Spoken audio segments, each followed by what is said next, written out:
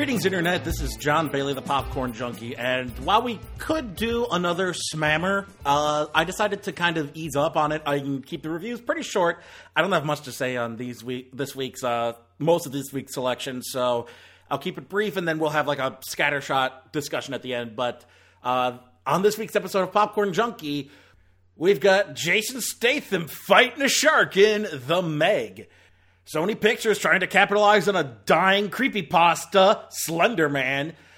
The dog-themed anthology movie? Something like that? I forget what these are called. But Dog Days. Spike Lee's new joint, Black Klansman, based on the true story of Ron Stallworth. And Bo Burnham's new motion picture through A24, 8th Grade. Let's get started.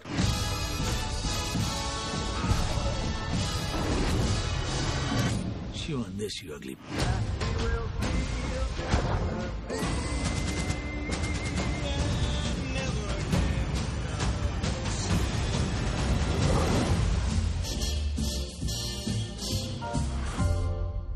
You know, when the premise of your movie is Jason Statham fights a giant shark, you expect it to be dumb. Because, of course, it's going to be dumb. What you don't expect it is to be boring. And unfortunately, that's what a lot of this movie is it's incompetent on a level that you should not expect from a $150 million movie. Oh yeah, that's absolutely right. This movie cost 75 times more than the average Sharknado movie, and is barely above the same amount of quality in terms of story, acting, etc. That the only thing it's better at is effects, and that's not saying much. The whole premise, this is based on a book, and the premise is a team of scientists, I don't know where the book takes place, but here it's off the coast of China, because, you know, Chinese market, just screw all pretense. Hey, China, this one's for you. I mean, hey, I'm surprised more movies don't do this. We've had, The Great Wall, and then this. More often than not, it's a little more subtle than just saying, hey, China, psst, hey, China, we made this for you. Will you like us, senpai? Will you give us your money? At any rate, this is based off the coast of China, and the idea is the Marianas Trench is deeper than we thought, because the bottom isn't rock, it's hydrogen cutting off a layer of undiscovered water, which hid, I guess, megalodons for so many millions of years. And a couple of these megalodons managed to escape from that underwater barrier of hydrogen. I don't know, it's stupid. And then Jason Statham has to be the tough guy to bring down these sharks. And it's bad, but it's not fun. It is surprisingly unfun for the most part. Something else that's been bothering me, everyone seems to be praising the little girl in this movie. She's just as obnoxious as Jonathan Lipnicki was in Jerry Maguire. I don't get the appeal. She's very wooden. You can already hear in the trailer she's not a good actor, but I guess because they give her one-liners, that's okay with people. Okay, you cracked some one-liners. You're good. But she's terrible at her delivery. She's not a good actress. I don't know if it's ESL issues or something like that, but she is just wooden. She is a chunk of cardboard that has been given sentience and told to act human. And that's what we get from this girl. She is not interesting or compelling or even likable for the most part. I mean, she's more likable than a lot of the characters in this movie, which are just blatant stereotypes. But it really is just so mind-boggling that this cost about as much as a Marvel movie. A lot of Marvel movies this is a blockbuster range movie, and they couldn't do better than this. That's what gets me. Of course, this is also from the director of the National Treasure series, but that should mean this is fun, right? Like, National Treasure is fun bad. It's not good, well thought out thriller stuff. It's cheesy, family-friendly action adventure. Why couldn't this be that? Why couldn't this be just fun and crazy and over the top? And I mean, it's PG-13, so it's limited in terms of gore, which is stupid. You should just go all out. I mean, other shark movies have gone all out, and it worked for them. Why are you limiting yourself with a stupid, arbitrary rating? Just swallow handfuls of people by the mouthful. There's a shot in the movie where it's swimming towards a group of people, and it barely eats like one or two at a time of them. It is so cheap in that regard. The body count of this movie is surprisingly low, and it's so weak because once again you're limiting yourself with an arbitrary PG-13 rating. The reason Jaws worked a lot is because it allowed itself to push the envelope and to accept the gore as part of the shark attack stuff. Why would you make a shark movie and then not allow for the splatter and the gore and the viscera that comes with the shark attack? So yeah, Warner Brothers really crapped the bed on this one. The cast is weak. The performances are all pretty bad, and the fun parts that would make a good shark movie aren't even there. They're barely present at all.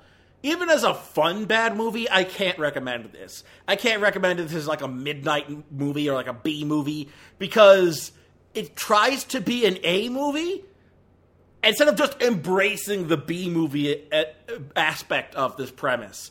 And I think that's its biggest mistake. So, skip the Meg. Just watch one of the Sharknado movies. That'll give you your shark fix. And it's probably a hell of a lot more fun than this was.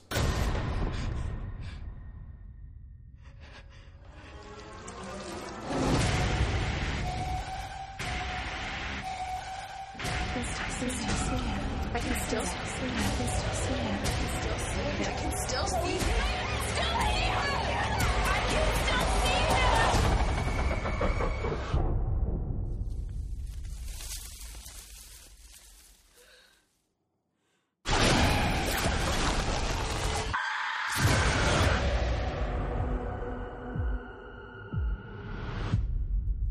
Hey, cool teens!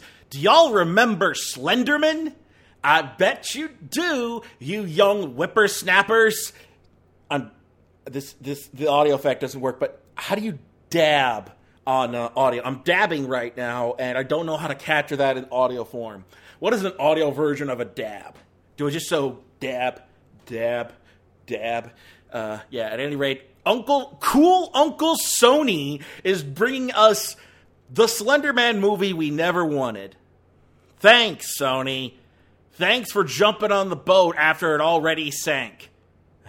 The train has already pulled into its last stop at the station, and you're like, let's keep going! And you're like pushing the train along the tracks. We can do this! We can totally do this! Keep going! Keep the hype train a-rolling! Oh, Sony. There's a reason I call you the Charlie Brown of movie studios, because you just can't do anything right, it seems. So yeah, Slender Man. I think the thing that killed it is the last time people were talking about Slender Man in any sort of capacity was the stabbing that occurred in Waukesha County, Wisconsin. In fact, there were actually two stabbings in 2014 that were tied into Slender Man. First, the Waukesha County one, and then there was an incident in Hamilton, Ohio, which has no relation to the musical of the same name. I don't know where Hamilton. I'm not familiar with Hamilton, Ohio. I'm wondering. I think it's out near like west of Ohio. It's either the west of Ohio or like the south of Ohio. Let me see. Yeah, okay. Hamilton is like just north of Cincinnati. It's okay. It's the seat of Butler County, which is just north of Cincinnati. Okay, so that's where the other stabbing occurred that was tied into Slender Man. Both happened in 2014. oddly enough. And I don't know if there's any relation to each other or not. I wouldn't be surprised if there was, if the Waukesha one led to the Hamilton one. But suffice to say that I'm kind of with the dad on this one. One of the dad of the victim of the Waukesha stabbing said that this Sony movie was in very poor taste. And I think what hammers that in is the fact that it's a series of girls as their protagonists. The fact that you're having the 4 girls involved in the whole Slender Man thing feels in very poor taste considering what happened. I mean, it would have been in poor taste no matter what, because you're trying to treat Slender Man as like a viable, marketable horror icon when people literally died being tied into this whole nonsense. It's a creepypasta. Like, even I took my nephew to this. I took my nephew to this and The Meg, because he and I, we're like a bad movie duo. We love seeing bad movies and making fun of them. And we had fun at The Meg. We did not have all that much fun at Slender Man. It's not even, like, fun bad. It's, like, he said twice over the course of the movie, how long is the movie? Like, 90 minutes? Almost, like 100 minutes, maybe? Let me pull up the running time. I'm assuming it's probably maybe a little more than 90 minutes. Here we go, Slender Man. Total runtime is an hour 33, so 93 minutes. Over the course of an hour and a half, he said to me twice, that if it wasn't for the Monster Energy drink he bought at the movies, that he would have fallen asleep. I was ready to fall asleep in this movie. That's how boring it is. Like, you couldn't have even done something over the top and, like, out there and crazy. It's so generic and boring. You made Slender Man boring. Like, even the game wasn't boring. It was simple, but it knew how to play off the Slender Man character. Slenderman Attorney at Law, as I like to call him. Sigmund Slender... Not Sigmund. What's a good name for... Stephen Slenderman Attorney at Law. Let's go with that. The whole Slenderman mythos... I keep calling him Slenderman. Like Spiderman and Superman. But anyway, yeah, the whole Slenderman mythos was built out of a creepypasta that some guy with a lot of creative energy and time on his hands decided to cook up on the internet, like a decade ago. 9 years ago was when Slender Man first started appearing on the internet, and 2018 is when Sony finally got around to releasing their movie on him. Dynamite stuff there, Sony. Strike while the iron is hot, Sony. This is why you are the Charlie Brown of studios, Sony. For the love of God. Come on. Just why? At any rate, yeah. It's in poor taste considering they did this they started production after the stabbings occurred. Both stabbings occurred in 2014. They didn't even start production until 2 years after. I guess they figured, 2 years is enough time. We can still strike while the iron is hot on this meme. Even though it was already on the downturn when the stabbings occurred, and there was only one spike when the stabbings occurred, and then it just completely went into... There's better creepypastas out there right now. There are more iconic and interesting creepypastas going around. People don't really care about Slender Man anymore. We've moved past Slender Man. The peak of Slender Man was probably 2012 when the Slender game... When did the Slender game come out? I want to say that was 2012. The game came out... Hold on, I haven't given the stuff for the movie. When did the game come out? Slender the 8 Pages came out 2012. Around that time would have been the time to release a movie. Like 2013, 2014. Apparently they couldn't get the rights to it until around 2016. And then they decided to release a movie around 2018. Most of the people who would have been in your demographic when this came out are about ready to go to college now. Or they're already in college by the time your movie came out. They've moved past Slender Man. The days of Slender Man being a viable franchise are done. They're over. You had your chance. This has been around for almost a decade. It is ancient in terms of a meme. It's like saying you're going to make a movie out of the Numa Numa Kid or the Tron guy, because that's how old this meme is. Oy vey. So it's already dated by the time you finally decided to capitalize on it. And then, of course, it just literally takes footage and images created by Victor, what's his name? The creator of Slender Man. And it just says, hey, here's all the stuff that anybody who knows anything about Slender Man has already seen.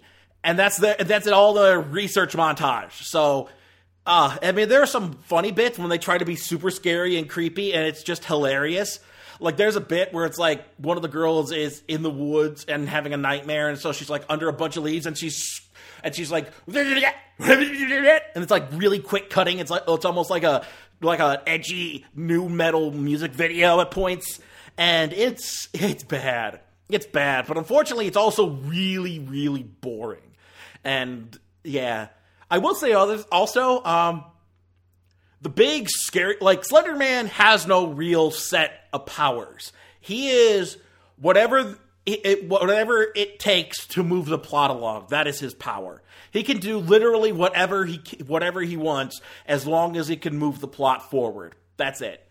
And then, of course, one of his superpowers is stealing from the Evil Dead, because I'll just say this, one of the most iconic moments from Evil Dead is entirely stolen and made for a PG-13 audience.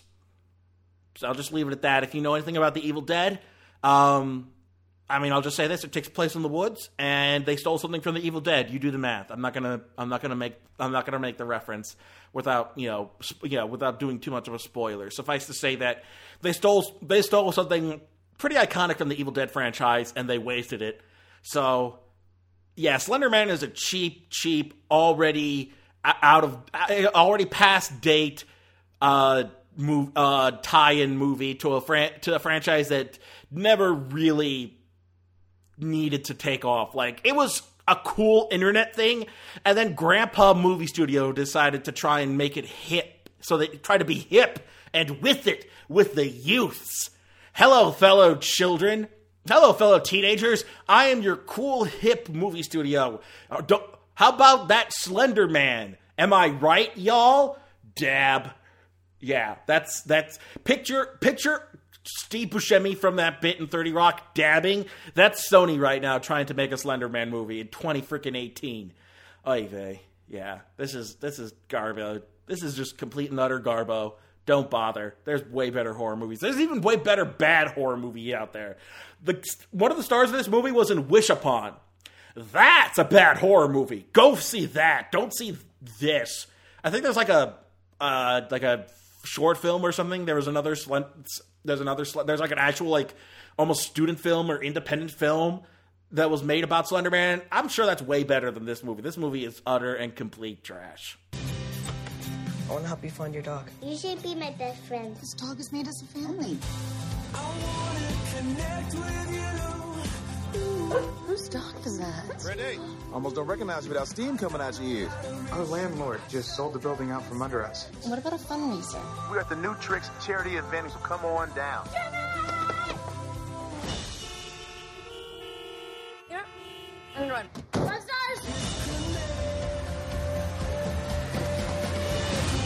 Dogs open their hearts to us, to love, and to be loved. And I find that beautiful.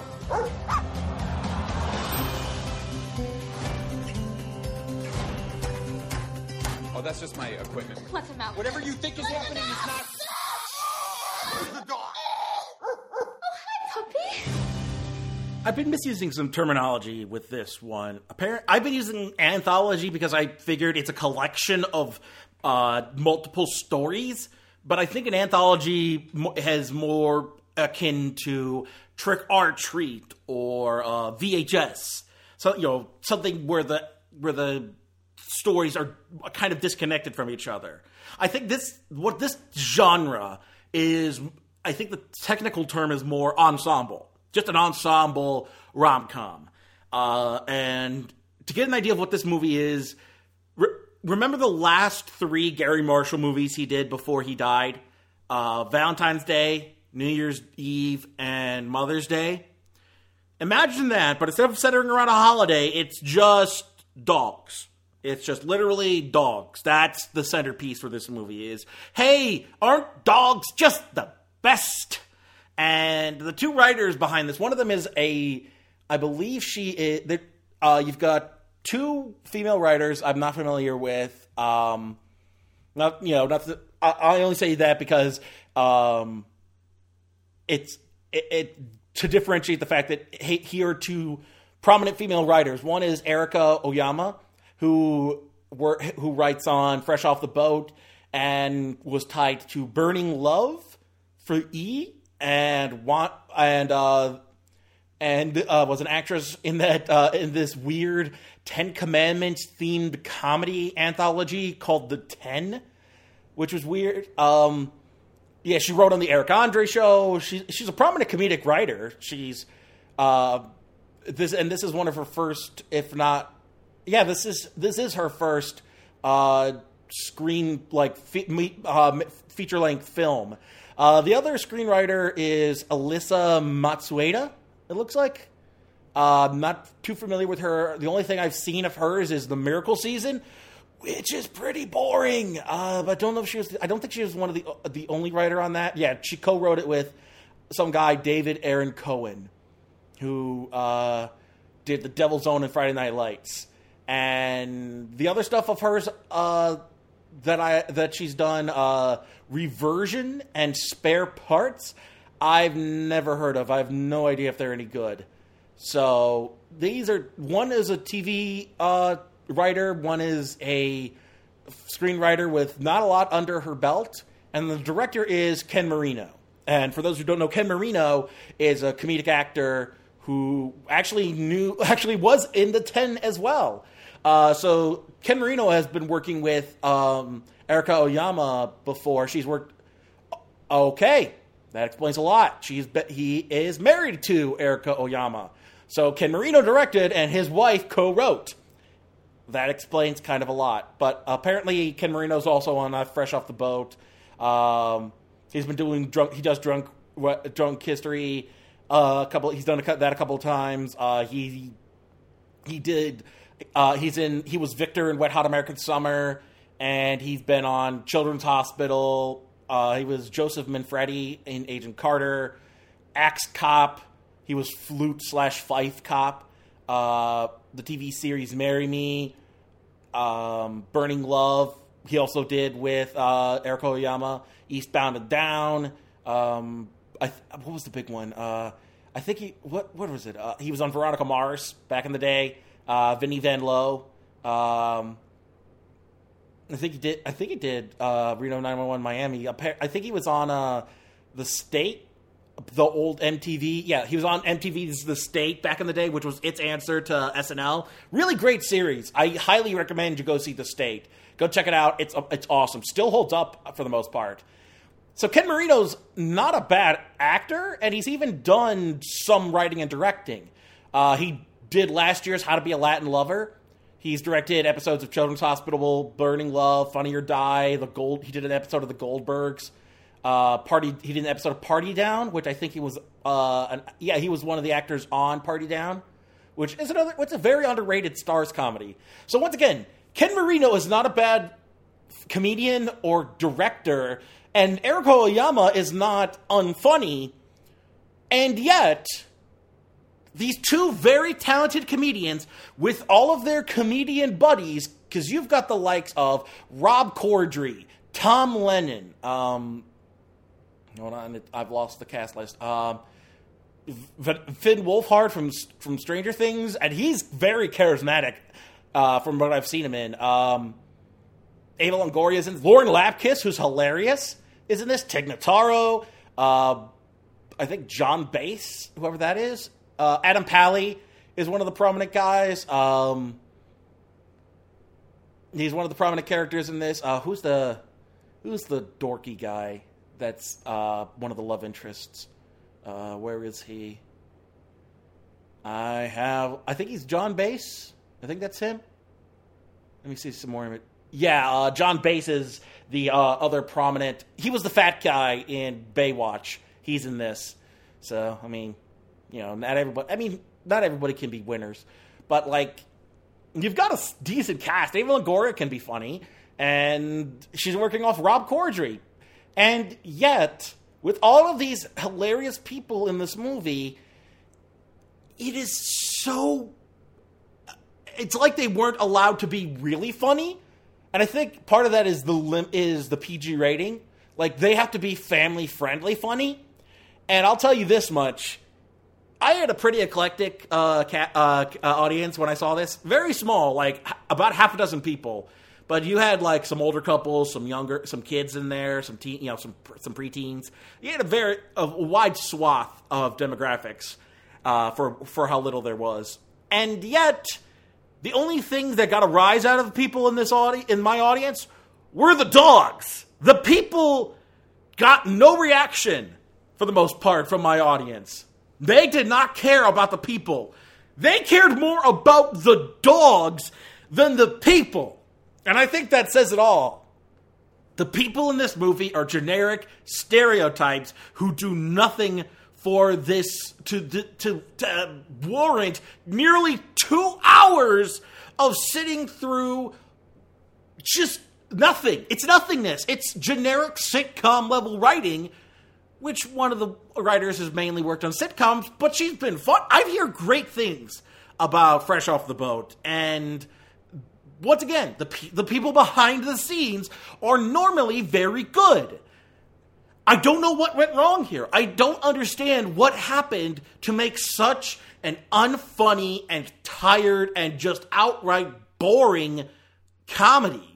Like, rom-coms can be hilarious even if they're like a PG-13 or something. A good writer can make something that's cleaner but still hilarious. This is every dog stereotype. Like, oh, hey, here's this guy can't get his dog to pee. And, hey, isn't it silly that we have dog therapists? And, these people don't seem to like each other. But they'll get along in the end. And it's like, he's been friend-zoned. But don't worry, through just luck and tenacity and being just such a nice guy, he's gonna finally win the heart of Vanessa Hudgens. Yeah, that's right. John Pass wins the heart of Vanessa Hudgens by just being such a nice guy. Not nice guy TM, although everyone here is kind of really creepy a lot. Like, Adam Pally and John Bass are super creepy in this movie. Especially the guy playing there's like a veterinarian who gets like women, like middle-aged moms and cougars and young women and even one dude trying to hook up with him, I guess, at his veterinary hospital. It's really weird and off-putting. And he's not even that good looking. Like, there are way better looking dudes. Adam Pally is better looking than the dude playing the doctor. Ryan Hansen is the guy playing the vet. And he's like Patrick Wilson's less interesting brother. And apparently he was in Superhero Movie as the bully character. And he was Dick Casablancas in the Veronica Mars movie. So I guess that's where everybody kind of knows each other. He was a grunt in G.I. Joe Retaliation. Apparently he's also on Teachers, which is, I think, what, HBO? Was that HBO or is that TV Land? I remember that more from the internet show. But he is not that stunning. He's kind of just generic looking. Like, he looks like any average California dude his age. He's not a heartthrob. He is just, generic. Like I said, he looks like Patrick Wilson's less interesting brother. But yeah, it really is just a slog. Just unbearable. Slender Man nearly put me to sleep. This had me checking my watch every minute, at least, after a certain point, because I'm just like, when is it over? Why is this 2 hours long? Oh my God, I hate it. I hate it. But it's not so bad as to warrant being on my least favorite. It is the most boring movie I've had to see this year. Like, it's not my least favorite movie this year, but it's one that I cannot recommend you sit down and watch for 2 hours. You're better off just spending 2 hours with a dog. Just find an actual dog. It could be your own dog. It could be a friend's dog. You could go down to the local shelter and hang out with the good doggos. And that would be a better use of your time than to sit and watch this slog of a movie where the only good parts have to do with the dogs. And the dogs are the only ones that got a rise out of people in this entire movie. 2 hours almost, and the only parts that people reacted to were dogs. Because the dogs in this movie are more interesting than the people. So, yeah. It's tired, it's all stereotypes and hackneyed premises. Don't watch this movie. I can't even recommend you sit down and watch it like as if you've got time to kill and you want to just sit down and watch Netflix. You're better off watching something way more interesting than this. I can't recommend this at all to people. Although maybe this kind of stuff is your thing. In which case, fine, have at it.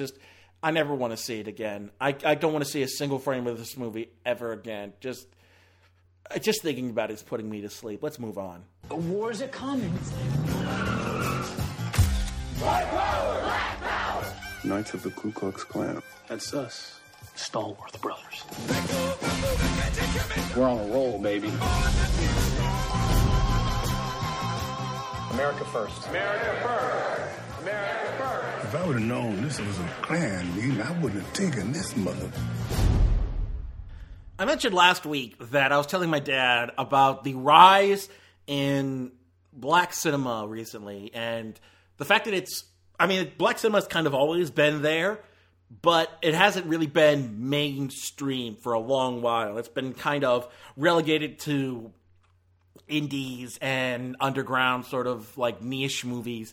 And now we're seeing a rise in prominence in black stories, in black culture, in black black people telling their lives and presented it through film. And I think Get Out was kind of the start of it, the start of the recent surge, and the success of Get Out kind of led to the uptick in more of these black-centric stories getting told. And the recent string of them this last year has been phenomenal. Sorry to Bother You I'm still blown away by that. And that was the guy's first ever movie, and it still blows me away. And I still Blind Spotting didn't come out in my area, so I couldn't see it. However, I did get Spike Lee's new joint. His terminology, not mine.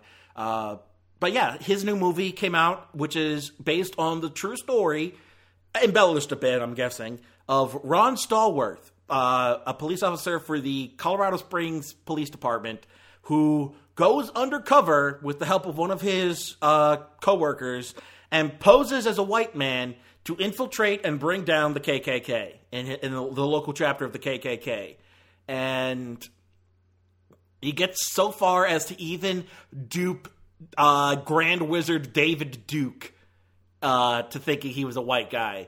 And it really is just a fascinating story. It kind of reminds me of the time that a journalist uncovered the Ku Klux Klan, but no papers would print his story for fear of losing readership. And so what he did was turn to the Superman radio show and gave them all the notes for the Klan, and they made an allegory for the Klan into the villain for a 4-episode arc on the Superman radio show, and everybody learned the secrets of the Klan, and they lost they imploded because of it. It's a wonderful story that is also worthy of its own movie, but that's something else entirely. That's more just like F you to the Klan, which also F you to the Klan, because F you. And God, my Instagram is still getting asshole right-wingers acting like Dinesh D'Souza's movie is like, it's just the facts. He's clearly just stating the facts, and he's using some humor. And it's like, you are so out of it. Like, you the fact that you think he's representing the truth in any manner is just head scratching. Just how did you get to this point in your life where you think Dinesh D'Souza is some sort of bastion of truth and like a viable filmmaker in any capacity? Should not have tagged his movie as a hashtag because those assholes keep finding it. I'm debating just taking down the whole post altogether just because I'm sick of getting notifications from these douchebags talking things out in my comment section like it's a welcome, like they're welcome to it. At any rate, that's my own problem. That's not yours. This movie, I will say, people have been saying this is Spike Lee's best movie in a long time, and I mean, yeah, I haven't seen a lot of Spike Lee's newer stuff. I haven't seen the Old Boy remake, the one he did with Josh Brolin. I haven't seen the Miracle of St. Anna, I think it's what it's called, or something like that. It was a story about a black battalion of soldiers in World War II. And so it's been a while since I've seen a recent Spike Lee movie, and I will say this is definitely more in line with what he was trying to do with Do the Right Thing. The thing with Spike Lee is he is not subtle. To quote Angela Bassett in the recent Mission Impossible movie, a lot of directors use a scalpel. Spike Lee prefers a hammer. He wields his messages like a sledgehammer, and he will bash you over the head with the point he's trying to make. Subtlety is not his game. He is overt with what he's trying to say. And that can be detrimental to his movies, because a lot of people don't need to be hit over the head with something. You can be more subtle about it. But given the subject matter he's dealing with, being subtle probably isn't the best course of action. Sometimes you just need to be straight up front with people, and he does not mince words when tying the events of the movie and the Klan with what's going on today. Like you heard in the tail end of that trailer, America First. America First is terminology used by fascist movements like such as the neo-Nazis and the Klan, the Ku Klux Klan. White nationalist fascist movements. They put the whole America First as part of their ultra-nationalist agenda, and yeah, that correlation to a certain president is not is not technically unwarranted, but yeah, it's definitely not subtle either. He does not mince words once again, and he also throws in he literally throws in references to making America great, which I don't doubt that these people had that mentality, but the wording he used was once again really hitting the nail on the head with a mallet instead of a regular hammer. He's just like, do you get it? Do you get it? Do you get the point I'm making? And that can come off as off-putting to some people. That's totally understandable. At the same time, those points weren't so much of the story and of the movie itself that it completely took away from the movie. Like, there's still enough of the movie that's about Ron Stallworth and his associate, played by Adam Driver. Let me pull up his name. I've completely forgotten it. But Adam Driver plays a Jewish detective who works undercover and who becomes the in-person version of Ron Stallworth, because he accidentally uses his real name with it. But Flip Zimmerman is his character name, and Adam Driver becomes Ron Stallworth, the white supremacist, in person, while Ron Stallworth, the black detective, works over the phone.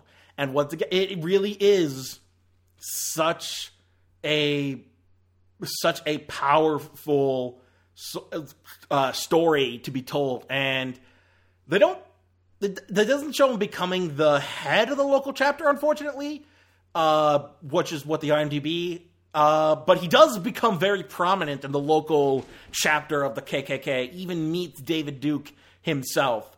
And it is a powerful movie. And I can't recommend it enough. Although, once again, I don't think this movie is as powerful as Sorry to Bother You or Get Out or even I have to see Blind Spotting, but there's so many movies about the black struggle, about the treatment of black people in society, especially in recent times and in the current climate, that Spike Lee's is kind of on the lower end, which only means it's only like 4 out of 5. It's like 8 out of 10. In that regard, it's not as good only because Spike Lee is not working to be subtle and tell nuanced stories. He is looking to barrel through and be like, "Hey, look at these two things. They're looking pretty similar. Am I right?" So he has always kind of been very straightforward with his messaging and his beliefs. And so, I'll give, at the same time, there's like some interesting references to blaxploitation in this movie at points. There's points there's some solid camera tricks going on. And the movie does make ties to the Charlottesville, I believe. Yeah, Charlottesville incident, the killing that happened there and the rally that had happened during. It does, once again, Spike Lee does not give an F. He just barrels through and tells you how he sees it. I think Inside Man and Malcolm X are more nuanced, but I even remember in Do the Right Thing, he was not mincing words with a lot of stuff, and that's Spike Lee's style. So I think it's kind of, it can definitely come off as off-putting to a lot of people, but at the same time, I can't not recommend this movie. It's still really, you've got the likes of Denzel Washington's son, John David Washington, Adam Driver, and freaking Topher Grace as David Duke is almost too perfect. Like, he looks the part and he's able to present this charismatic white nationalist who was, in fact, on the verge of holding office at the time, if he wasn't already. It's mind-boggling that this was going on at the time and people were just, like, okay with it. But you also had the guys playing the different white supremacists, like Jasper Pekinen. He's a Swedish actor. He's best known for Vikings. Ryan Eggold, Paul Walter Hauser plays a guy who like almost has no teeth, and he's like, "We're gonna get them." I almost said it. I almost said it on mic. That would have been awful. But yeah, you get what I'm saying. He's even though there's a bit part. Felix's wife, played by Ashley Atkinson, who I didn't recognize, but she's been in. She was in Inside Man, another Spike Lee joint. Compliance, which was about that. I think it was about that McDonald's that was a true story where McDonald's was basically tricked by a guy over the phone claiming to be a police officer and making the employees just like do some terrible stuff to each other. What else has she been in recently? Elementary. Some TV series called $1. She was in the latest season of Jessica Jones as a character named Mavis. Outcasts, Watch Dogs 2, Odd Mom Out. She seems to be like on the Bridge of Spies, so she's like a character actress. She's in this movie. She's like just as awful as the other white dudes in this movie. They did not mince words with like white women are innocent. Now this white woman is just as bad as the other guys. It does not once again does not mince words. And I will say this: Harry Belafonte is in one scene and he gives just one of the most beautiful monologues I've heard in a long time from an actor.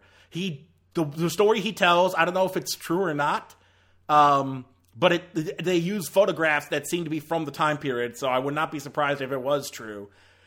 And the monologue he gives is like just so powerful, and it works so much more coming from such a well-regarded actor like Harry Belafonte. So once again, this movie is not the best in terms of presenting the struggle and tackling it the way that, you know, Get Out, even like something like Moonlight did. But it's definitely a must-see movie. It is a powerful movie at times. It's kind of over the top at points. Once again, it's definitely Spike Lee does not care what you think. He's going to speak his mind no matter what, and it may work for you, it may not. But I can definitely recommend this movie, and definitely recommend you go see it if you get the chance.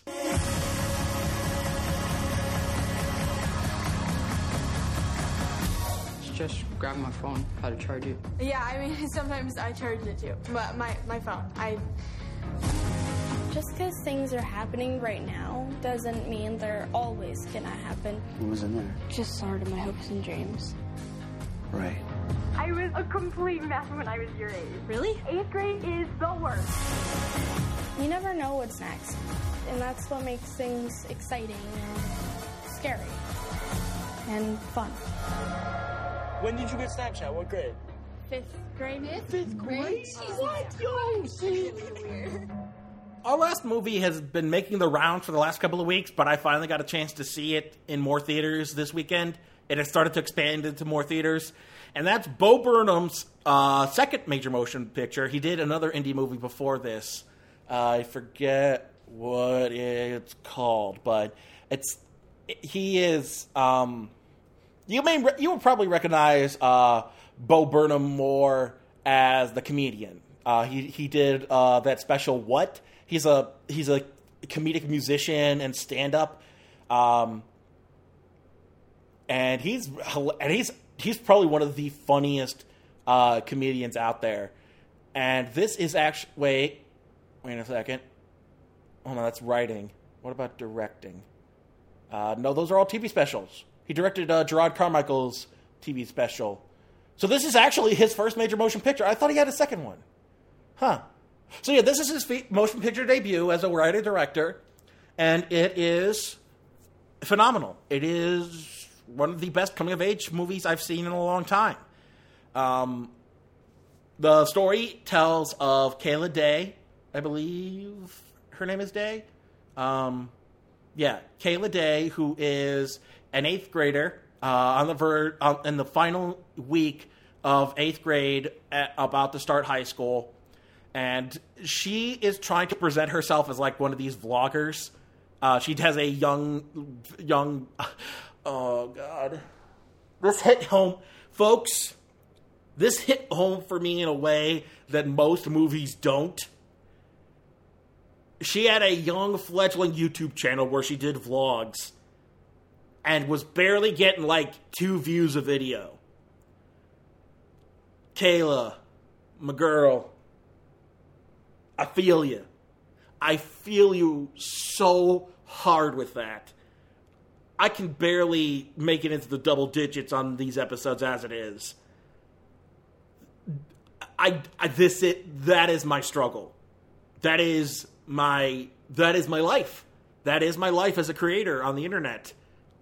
That hit home in a way that a lot of movies don't in that regard. It really is just like, she does vlogs and they only get like a view each over at all. And I'm like, that's my life. That is entirely my life. I feel you. I'm like twice your age, but that is my life right now. At the same time, she also struggles with the usual adolescent stuff. Not struggling with speaking out and being open and making friends and communicating with other people. Like, she gets invited to a popular girl's birthday party, by the girl's mom, and the girl's mom essentially like forces the daughter to invite Kayla over. And the friend she does, and then when she does find a group of kids that she likes being around, it doesn't work out for her. She's got a crush on a boy who doesn't know she exists, and when she tries to appeal to him, she just embarrasses herself, and it really is just. Bo Burnham is a master of the awkward. Like, he knows exactly how to present awkwardness of reality in a way that's, like, too real. The only reason I'm not as into this movie as so many other people are is he's too real. This is like somebody's real life, it feels like. Bo Burnham has captured reality in a way that feels too honest. And it's, like, hitting really close to home. And the awkwardness is like skin crawling at points. It's just like, oh God, you just like, my empathy for this girl is like through the roof, like, oh, cringe. But it's not a bad cringe. It's like, they don't know any better cringe. It is the cringe of somebody that you wish would stop putting their foot in their mouth. It is beautiful. In that regard, he really did capture, and for the most part, it's all relative unknowns. Like, Elsie Fisher is the star, and she's best known for being the original voice of Agnes in the Despicable Me franchise. But the guy playing her dad, is his best known movies are Frances Ha, which was what's her name, Lady Bird, Greta Gerwig's directorial debut, and the movie Alive from 1993. Before this, he was Matt Jensen in 8 and 13 Reasons Why, so more teens may know him from that. He is also in Madam Secretary and Grace Point, the miniseries. He was Hank Fox on a season of American Horror Story. So he's not a well-known actor, whereas so many of these teen movies tend to, like Love, Simon featured Tony Hale from Arrested Development as the principal, or Woody Harrelson in Edge of 17, or, once again, Saoirse Ronan in Lady Bird. Like, these are named actors. I couldn't tell you anything about the actors in this movie besides Elsie French. Emily Robinson plays this high school girl who becomes Kayla's shadow. Apparently she's on Transparent, but I didn't recognize her at all. Let me think of the other adult. The popular girl's mom is known for Manchester by the Sea and Mad Men. That's it. She didn't even get a full slate of known by in her IMDb page. Mr. McDaniel. Okay, the principal here. The guy playing the principal had a bit role on Gotham, and was known as played the weird guy on Veep. So he is a workman actor, just whatever role he can get, and this is probably his most prominent role.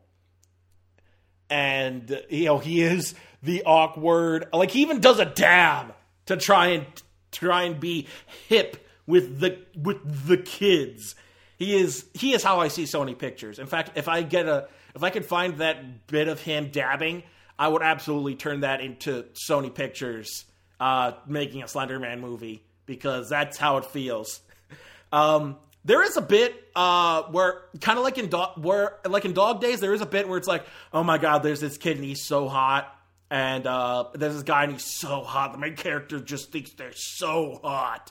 And this time around, the kid, like, you can tell he's not super drop dead gorgeous. He's kind of awkward looking, but he's the kind of hot that when you're that age, you're like, oh, it's that kid. And objectively, they're not hot, but because of your age and your proximity and your history with them and knowing them, you just think they're the hottest person in the world. And The only other thing he's been in is a short called Boy in a Backpack. So this is like his first feature-length film. So this kid is getting up. Once again, these are all relatively unknown actors. There isn't a known quantity besides Elsie Fisher. And she nails it. Just dynamite performance. I could see a nomination when the awards come around for her in a leading role. Maybe more Golden Globes than Oscar because they tend to go for older. But she may get thrown an Oscar nomination. Which I'll get into the Oscars in the discussion portion. But suffice to say, Elsie Fisher is the centerpiece of this movie. She is what makes it work so well. And I'm interested to see if Bo Burnham does any more movies, because this is quite the debut. It really is. Although it's kind of weird, I did notice A24 is doing like 3 coming-of-age movies within like a 3-month period. You've got this, you've got Never Going Back, which is about 2 girls growing up in Texas, and you've got Jonah Hill's debut, Mid-90s, which is about growing up in 1995 in LA. So A24 is doing a whole bunch. They did Lady Bird last year. So A24 is like doing a lot of coming-of-age stories, and I'm not sure what the deal is there.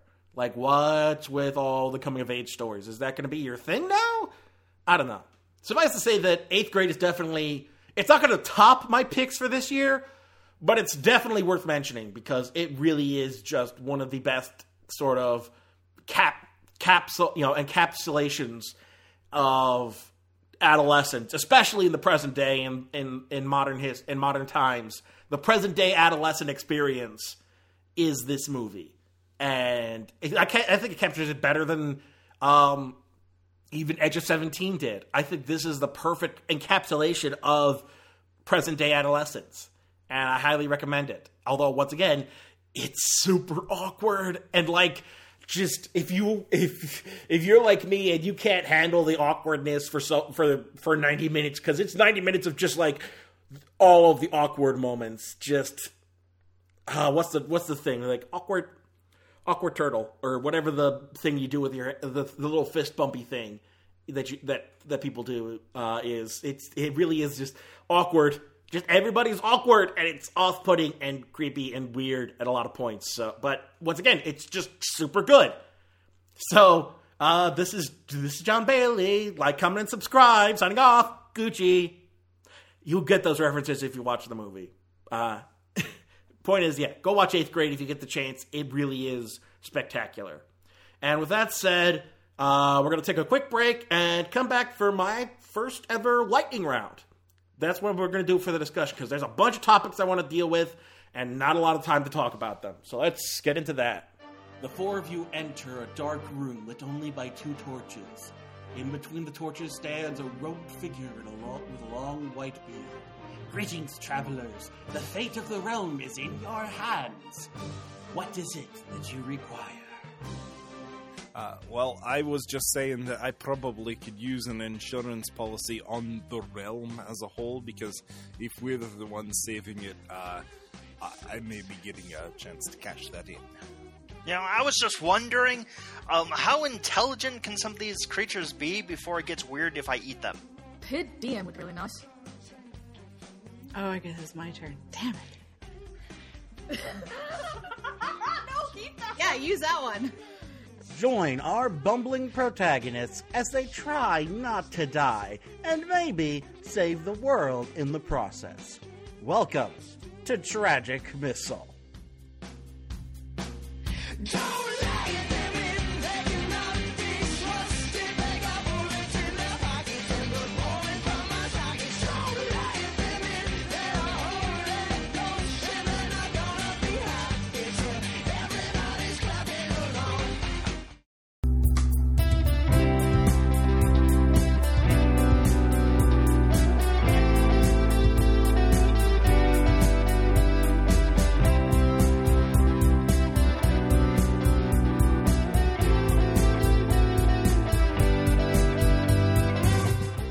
So my initial discussion point was going to be Spooky August. The idea that studios are starting to release more and more horror movies in the month of August, and why that is.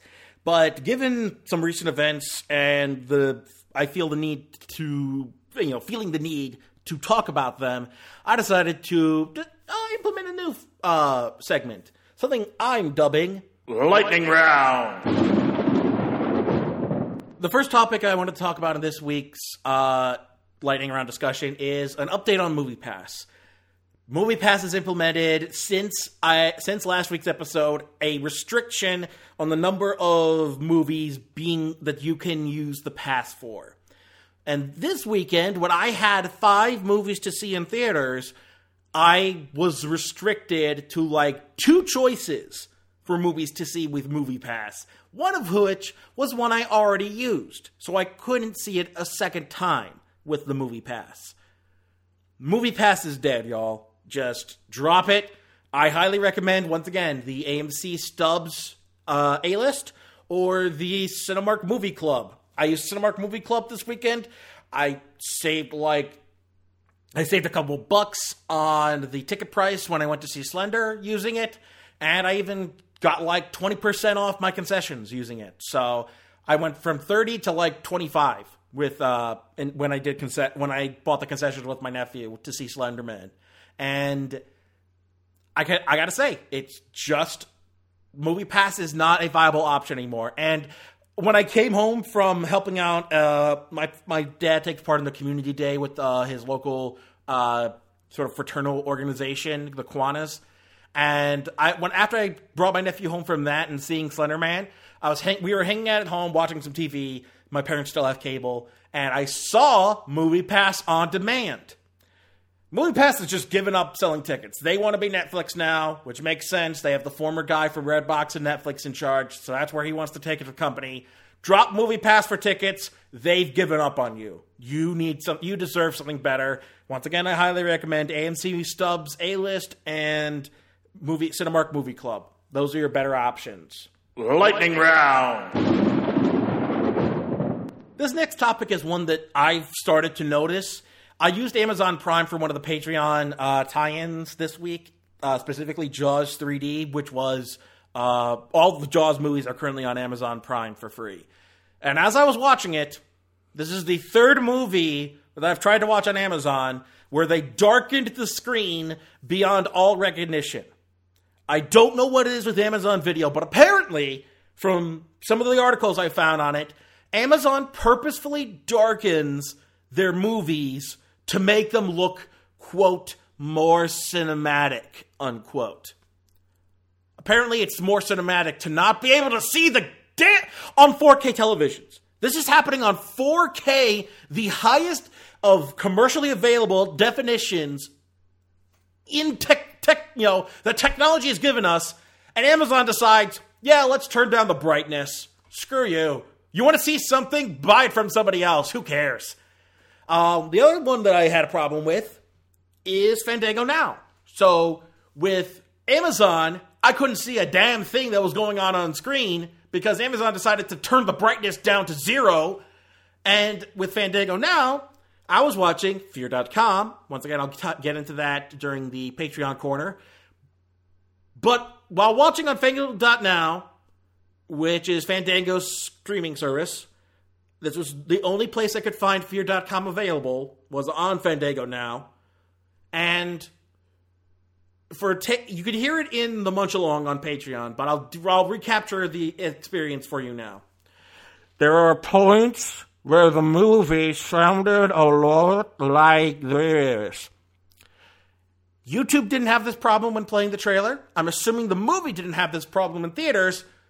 What the hell is going on with Fandango Now where it sounds like everything's underwater? What the hell happened? Why does Fandango Now sound like this? I don't know the deal, and I'm beginning to wonder just how viable some of these streaming options are if that's how they present. Amazon doesn't want you to see a damn thing. Fandango Now doesn't want you to hear a damn thing.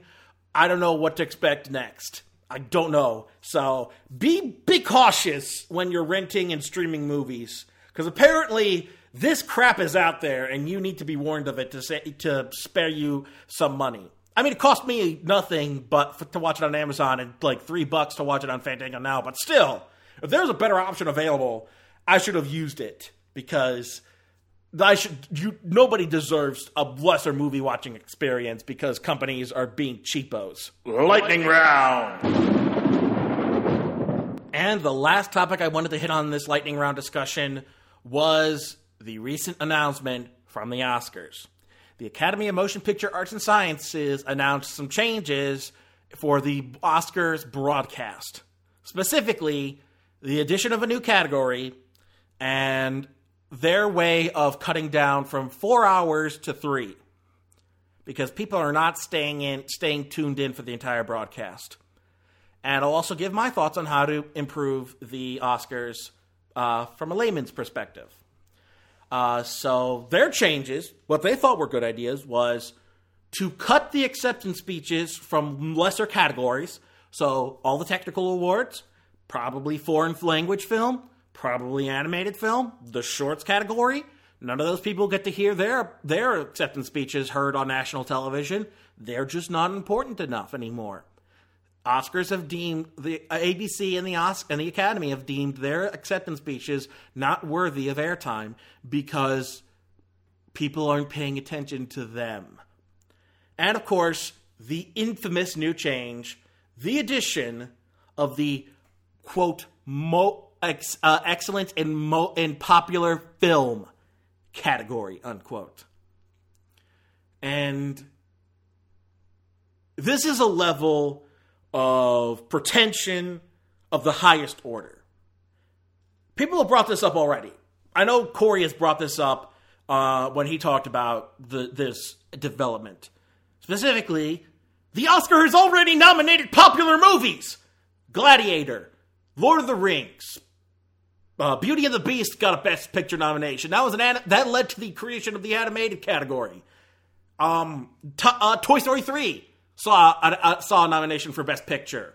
Shape of Water was a commercially successful and popular movie that won Best Picture. Gladiator won Best Picture. Return of the King was one of the highest grossing movies of that year, and it swept the Oscars. Being popular doesn't mean you're not a great movie and you don't deserve recognition. You can get that. The Academy just wants to be a bunch of pretentious twats. Like, if you remember my rant from a couple of weeks ago about the douchebags who made the joke about the Disney Fox buyout and made the joke at the expense of Marvel fans. That's the kind of people making these decisions at the Academy Awards. The Academy of Motion Picture Arts and Sciences thinks that blockbuster movies are beneath their nomination process, and they're just throwing us a bone, man. They're just giving us a little taste. Suicide Squad is an Academy Award-winning movie because these blockbusters can get nominated on the technical end, and if they're good, Black Panther easily, apparently, this category was given to throw a bone to Black Panther because God forbid you put it as a nomination for adapted screenplay and The Dark Knight was nominated for Best Picture and won Best Leading Actor. The Dark Knight is an Academy Award-winning movie. A Batman movie has an Academy Award to its name and was nominated for several Oscars. Don't tell me popular movies don't belong at the Oscars. Because back in the day, Star Wars, Jaws, popular movies were given Oscars no problem. It wasn't a problem.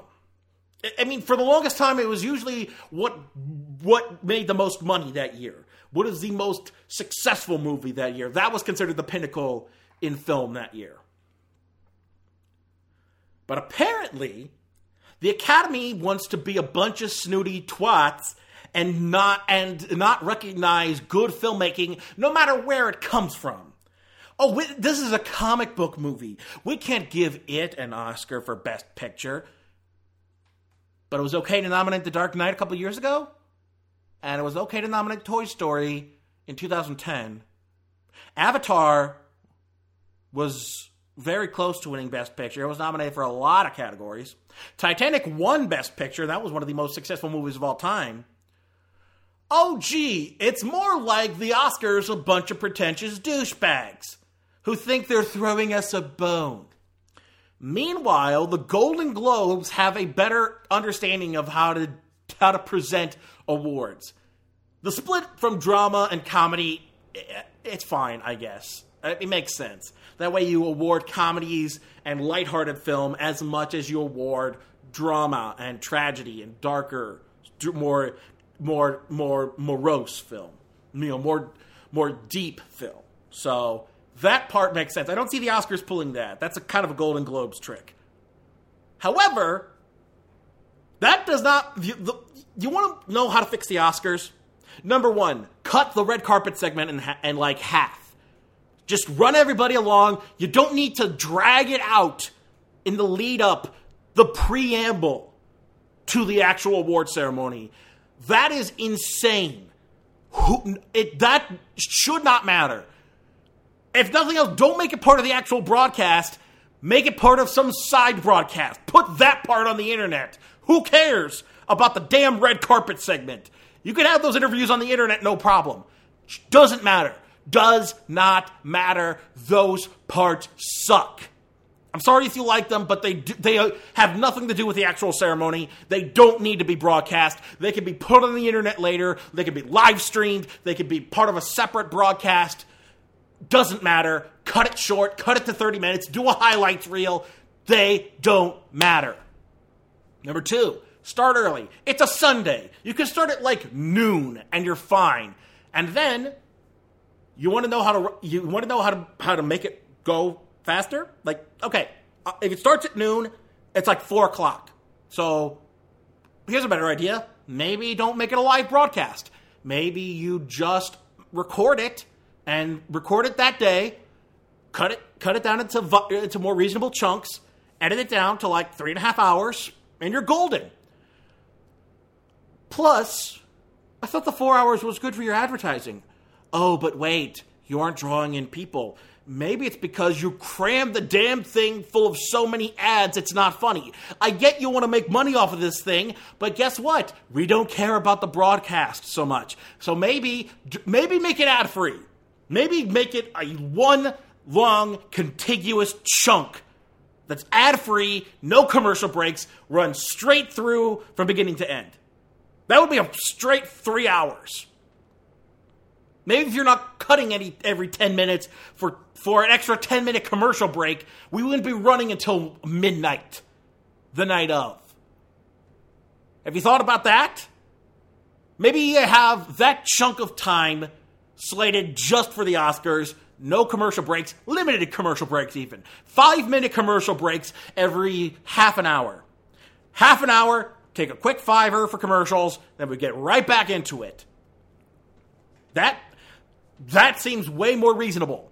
But once again, ABC and Disney want all of the monies.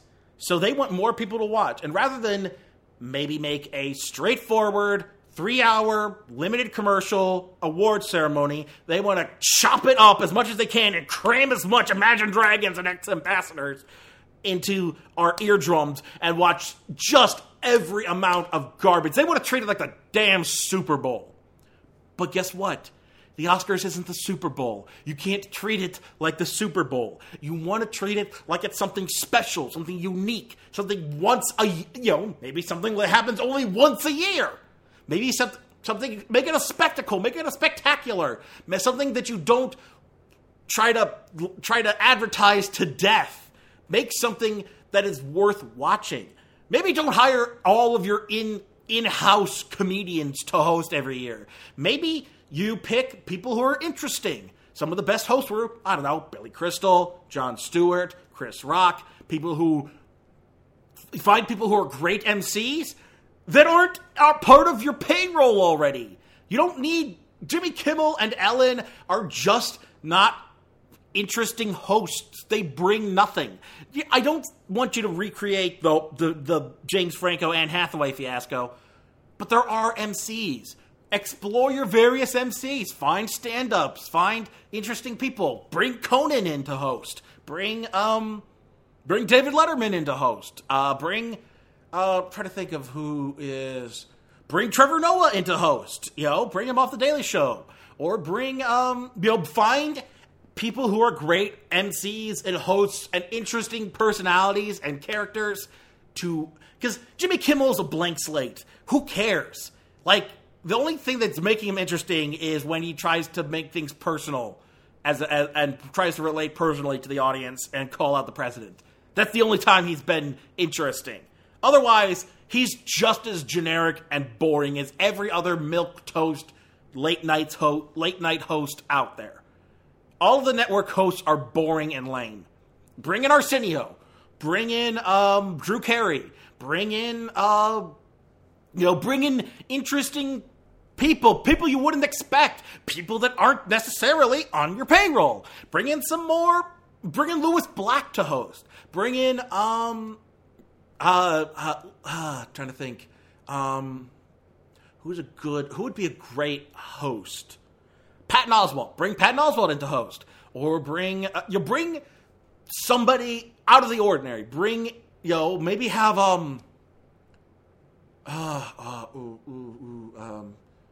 trying to think off the top of my head. Yeah, I'm losing. But there are comedians and MCs out there that are interesting, that are unique, that bring a flavor to the gig. But ABC would rather just pick somebody off their payroll and say, you host it this year, because that's easier. And then maybe switch up the writing room a bit. Bring in interesting comedians to do the punch up and the jokes. Something like that. Punch up the writing room, bring in some more interesting people to write, bring in some more interesting people to host. I mean, once again, if you've got great writers, you just need a solid host. Chris Evans and Hemsworth are charismatic. They could host. Find the people who host on SNL. Who does a great job? Dwayne The Rock Johnson. He could host the Oscars. He would be funny. He'd be great. Charismatic. He could handle it. Find the people who are the best hosts on SNL and have them host the Oscars. Really, this isn't a hard job. You're just making it harder by being lazy about it. And then you wonder why nobody watches, because you don't care. You don't really care. You're just not making all of the money. And so you're trying to switch it up by not actually doing anything. You could nominate, from all of the movies instead of every little indie movie that nobody saw after a 2-week run. That's the whole thing. Best Picture could mean anything. You could have Black Panther be nominated for Best Picture. That could easily work. Not every Best Picture nominee has to be some indie film nobody's ever heard of and won't get released until after the Oscars airs so they can get that buzz from the nomination/win. Maybe do it that way. Maybe nominate it for wide releases and limited releases so that maybe some of the movies that people actually saw are featured as part of the nominees.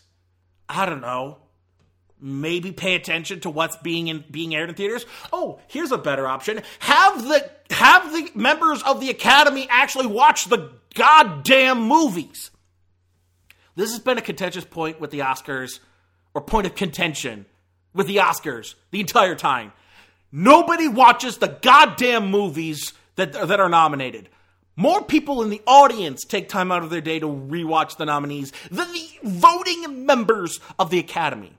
Here's another option. Have a cap on the number of Academy members who can vote. If you're over 70, maybe over 80, you should not be a voting member of the Academy. You're barely functioning by that point. If you cannot take time out to watch every single movie that is nominated for the categories that you're allowed to vote in, and take the time out to actually watch the things that you are voting on and take part in the process, you should not be a voting member of the Academy.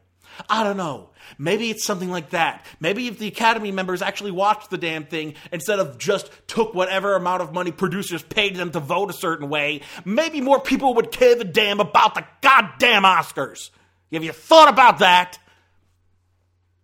The Academy is a joke. The Academy and the Oscars are a joke. And the only way they're going to be taken seriously is if they stop doing the things that make them a joke. I mentioned them here. Stop using payola and payouts to pick winners. Actually nominate stuff from movies that people saw this year. Actually watch the damn movies that get nominated. And stop all the bullshit. This isn't the Super Bowl. If you want people to actually watch it, make it something worth watching. So yeah, the Oscars are a joke. And unfortunately, as a movie reviewer and somebody who comments on filmmaking, I have to take them seriously. At least enough to talk about them. But the Oscars is my least favorite thing to talk about in regards to this job because they don't matter. They honestly do not matter. None of the awards matter. It's back-patting and circle-jerking for the industry. Who gives a damn? Suicide Squad won an Academy Award. Fat lot of good it makes that. All it does is make you throw up a little in your mouth when you say Academy Award winner Suicide Squad.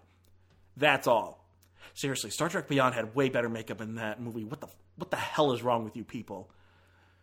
So yeah, the Oscars are a joke. They continue to be a joke, and until they actually pay attention to what people's issues are with them and change those things, they're going to remain a joke. And that was my lightning round. Let me know what you think about that whole idea. Maybe if there's a lot of news stories and a lot of big changes that are happening in the industry, in a certain week, I can try this again. But I kind of dug it. I kind of dug this concept, and we'll see if I use it again. With that being said, let's move on to our next segment, Patreon Corner. And now a stopover on Patreon Corner. I mentioned during my streaming rant that basically this week for Patreon Corner, which once again you can go find the content there on patreon.com/popcornjunkie. I do new stuff every week specifically for Patreon, and I updated the tier, so all you have to do is donate $1. And you can get early access, be thanked on every episode, and even start suggesting stuff once I've reached the goals for suggestions. And right now, the first goal for the podcast is to get $10 a month from patrons, and then that way I can start taking people's suggestions for Make a Better Movie, Munch Along, and even Patreon-sponsored reviews for the podcast. So during Patreon Corners, I will take people's suggestions for a review, and they will be given that shout-out. I dropped the tier system, just should not limit that access to people based on how much they pay, how much money is disposable for them. If you can donate as little as $1 a month, you can have access to the whole archive, plus take part in the actual production of the podcast yourself. You can feel like a co-creator on the podcast, so to speak.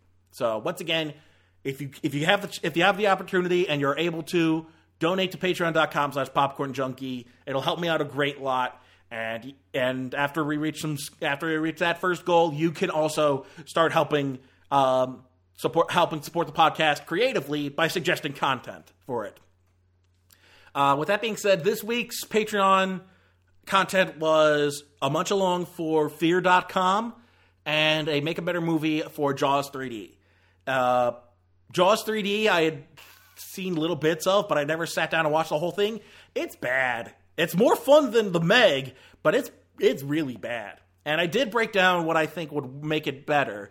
Mainly, take it either more seriously like the first Jaws, give us more interesting characters, or don't limit yourself to like a couple of scenes of gore and murder and killing. Just go Sharknado, go all out and ham it up and just be a schlocky B horror movie. Those were my suggestions to making a better Jaws 3D. Was either go big or go home, or just make a better movie. Period. Just more interesting characters, more drama, more character dynamics, more personalities. One or the other. All you got to do is pick one. And then the Munch Along was for Fear.com, which I had only heard of in passing, never actually saw. That was a tie-in to Slender Man, and boy was it bad. I mean, but not only was the streaming bad because it did the whole underwater effect for no reason. What the hell, Fandango.com? But on top of that, it's a Ring ripoff, which I didn't even realize until I watched Phalis' review of it from his early days, talking about just horror movies. It's a Ring ripoff. It's a total Ring ripoff, and I completely missed that during the course of the movie because I just was so just turned off by the whole thing. Like, it doesn't understand basic internet language and internet and activity. It's got the only recognizable actor is freaking Steven Dorff. It's such a lazy horror movie, and I was bored during it and started looking up other things to do than that movie because it really did just had nothing to offer. It was nothing. It was a nothing horror movie, but at least it was more an interesting kind of bad than Slender Man was. It didn't put me to sleep like Slender Man did. It just made me want to do other more interesting things with my time. It was bad. Yeah, so if you want to do a watch along with Fear.com, maybe find a place to rent it or stream it, or if you can get access to the movie, then you can listen to the munch along I did for it as a sort of riff track style commentary. And you once again, if you donate as little as $1, you get the entire back catalog from Iron Man 3, Make It Better Iron Man 3, to a munch along for Ants. Just all kinds of Patreon content is available and ready for access with just as little as $1 a month. So if you have the opportunity, please support the podcast. I'd greatly appreciate it. And for next week, we've got Crazy Rich Asians, Alpha, and Mile 22.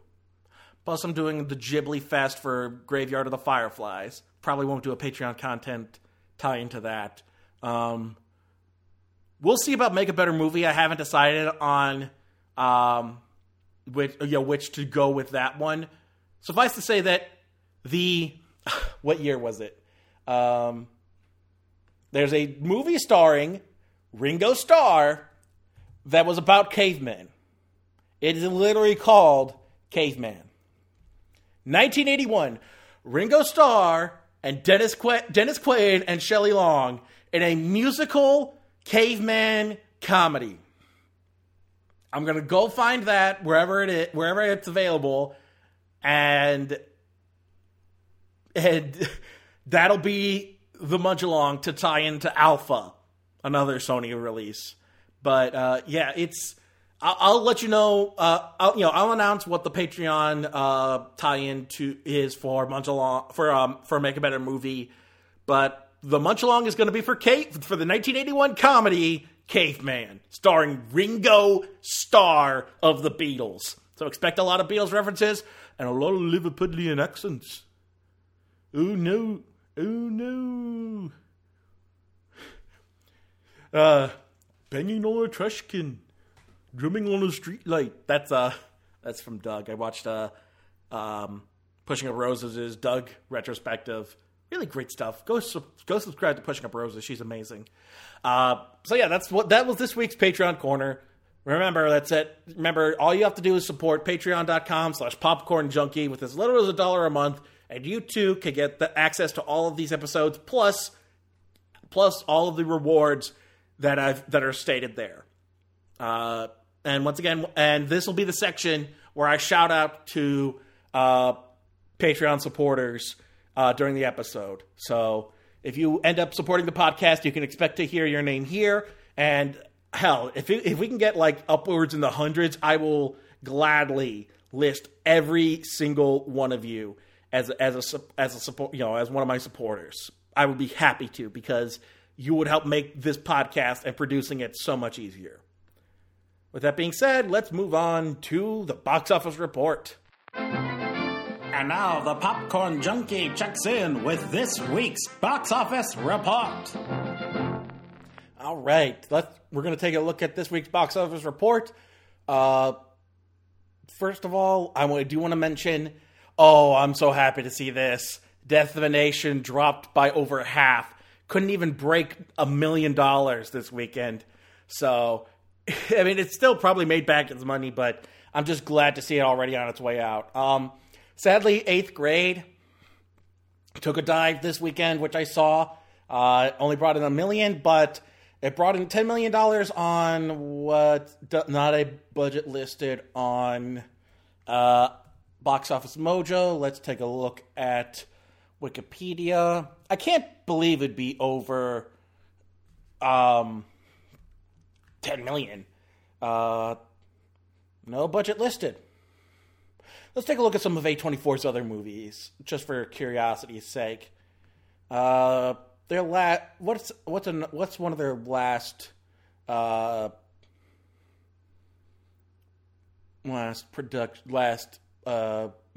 little productions? Something small, something that's not too high concept. Lean on Pete, Last Movie Star, Vanishing Sydney Hall, Disaster Artist, Lady Bird. How much did Lady Bird cost? Lady Bird cost $10 million. So I think it's probably made back its budget. We'll see if it does any better. I think word of mouth may help it out, but we'll see. It seems to be dropping out of the box office lists for right now. That went from 12 to 16 this weekend. So maybe it'll stick around. We'll see. If more theaters can play it, then because the theater count didn't change, it's still in 1,000 theaters. So if maybe some more theaters can pick it up, more people can check it out. I hope so, because it's good. Dog Days premiered below the top 10 even. It only premiered at 12. It only brought in $2.6 million so far. International gross brought... hold on. Total gross $3.6 million, because I think it premiered on Wednesday. How much did it cost to make? Let's find out. 2018 film cost $10 million to make.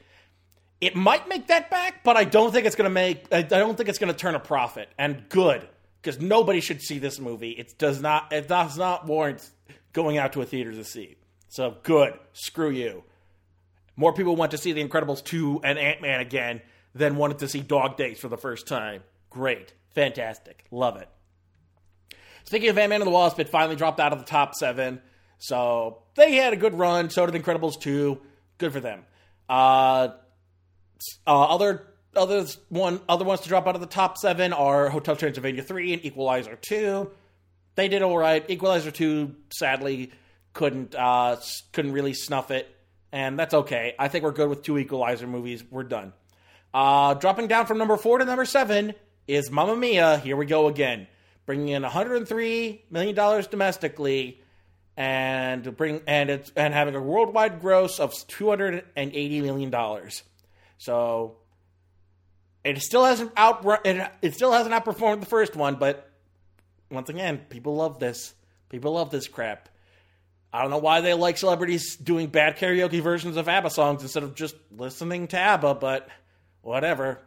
Dropping down from number 3 to number 6 is The Spy Who Loved Me, which brought in $6.6 million this weekend, bringing its domestic gross up to $24.5 million, and its worldwide gross up to $26 million. And with a budget of $40 million, it is tanking. This isn't a bad bomb, but it's definitely a bomb. It is not going to do well. It may barely make back its money before the end of its run, but people are not interested in seeing this one, and I can't say I blame them. Premiere at number 5 this weekend is Spike Lee's BlacKkKlansman, which brought in $10.7 million, bringing its total gross up to $11.1 million. It had a little bit brought in from the foreign markets, so he's just under his budget. If he can make up the 30 by the end of his run, he's golden. But yeah, not a lot of people went out to see it, but it still premiered in the top 5, so good for him. Premiering just above BlacKkKlansman at number 4 is Slender Man with $11.3 million and no foreign market, so a total of 11.3. So it made back its budget over the weekend, but I think enough people are going to call it out for its crap that we'll see if it has enough legs to warrant more movies in the franchise. I really hope not. Although maybe they can get better. Dropping from number 2 to number 3 is Disney's Christopher Robin, which brought in $12.4 million, bringing its domestic total up to $50 million, and its global total up to 62.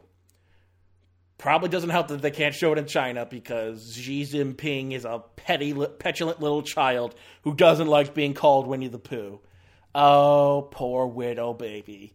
Oh, does everyone call you Winnie the Pooh? Poor widow baby. Do not care. Sadly, with a budget of $70 million, Christopher Robin is not doing well enough to warrant. Like, I think it's probably going to go down as one of the more forgotten live action sequels. But I mean, for what it's worth, it's decent. I can't say it's one of the better versions, one of the better live action remakes, but for what it's worth, it's fine. Dropping out of the number 1 slot after 2 weeks is Mission Impossible Fallout, which brought in $20 million this weekend, bringing its domestic total up to $161.9 million, and its global total up to $437.5 million. The foreign markets really ate this up. They helped propel this. It made most of its budget back domestically. It made most of its budget back domestically. The foreign markets propelled it into profit territory. Let's take a look at the foreign markets. Who's paying to see this movie? You've got 4 million from Australia, 8 from Brazil, 10 from France, 8 from India, 10 from Japan, 9 from Mexico. You've got 43 from South Korea. South Korea is really pushing it. And then 18 from the United Kingdom. No word on China. So China's not listed. Of course, China's very... it's not very upfront with its box office reports, I've come to find out. So I can understand why their reportings are not going into the foreign total. But that being said, a lot of people are going to see this. $5 million from Hong Kong alone.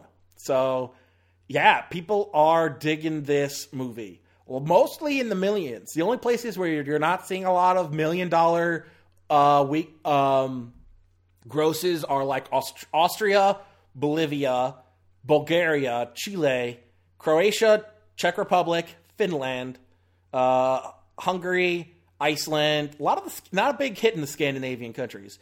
Israel didn't break $1 million. Panama didn't break $1 million. Paraguay couldn't even break into the sextuple digits. It's only at 59,000. Peru, not doing well in South America. Not as big in some parts of Europe. Slovakia, South Africa, it almost grossed $1 million. And Switzerland, it almost grossed $1 million. Uruguay is also only 60,000 for it. So that may have to do with currency exchange rate. It may also have to do with how this plays in their market. $7 million from Russia. So I mean, like, I think the biggest proponent for this movie is South Korea, and you also get the UK, Japan, France. They're really digging the Tom Cruise, so this is still a viable franchise. I don't know how it compares. Let's see how it compares to the Mission Impossible series. Unadjusted for inflation, it's still behind the first movie, but it's already doing better than Mission Impossible 3. Still the lowest grossing adjusted for inflation. Worldwide unadjusted, it's still the number 5 out of 6. It's still not doing better. If it can make $20 million next weekend, which it has a very high probability of doing, it will surpass the first Mission Impossible movie in terms of its box office. But once again, it has until probably December to leave the box office. So by the end of its run, it may end up closer to the last two, Rogue Nation and Ghost Protocol, which are the top 2 of the series. So good on you, Mission Impossible. You're doing good. And premiering at number 1 this weekend is The Meg at $44.5 million. And once again, this is estimated to have cost $150 million. However, thanks to the foreign markets, it did manage to make back its budget by opening weekend. No word on who's to blame in the foreign markets, but apparently there's like $90-some million brought in by the foreign markets for this one. So maybe China came through. So it may end up doing well in the long run thanks to the foreign markets. But I honestly can't recommend anybody in any market go see this movie because it is not worth seeing. It really is bad. It's bad in a way that's not fun, which is the worst part. Because you can be bad and fun, but I can't recommend a boring movie. And a lot of this weekend's movies were pretty boring, especially the main releases. So that was this weekend's box office report. And then we'll end things off with a good old-fashioned trailer talk. Coming this summer.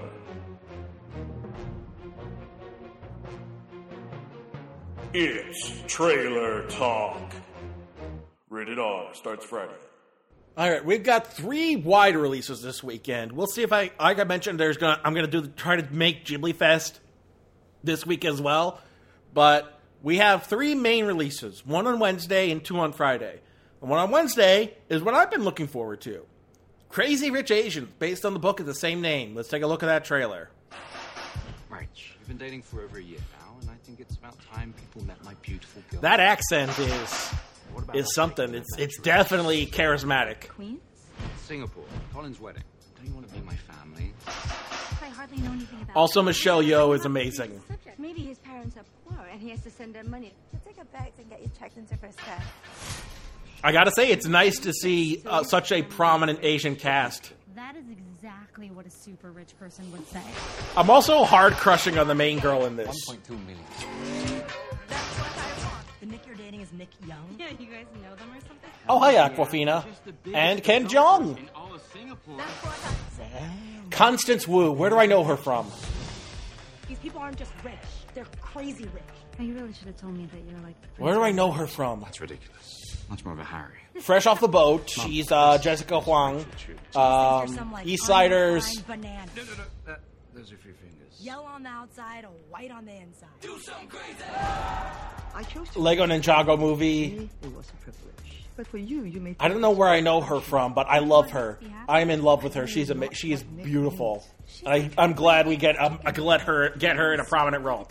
Also, Michelle Yeoh. Just Michelle Yeoh. Period. Based on the international best-selling novel. I want to marry her. You're Nicholas Young. You're untouchable.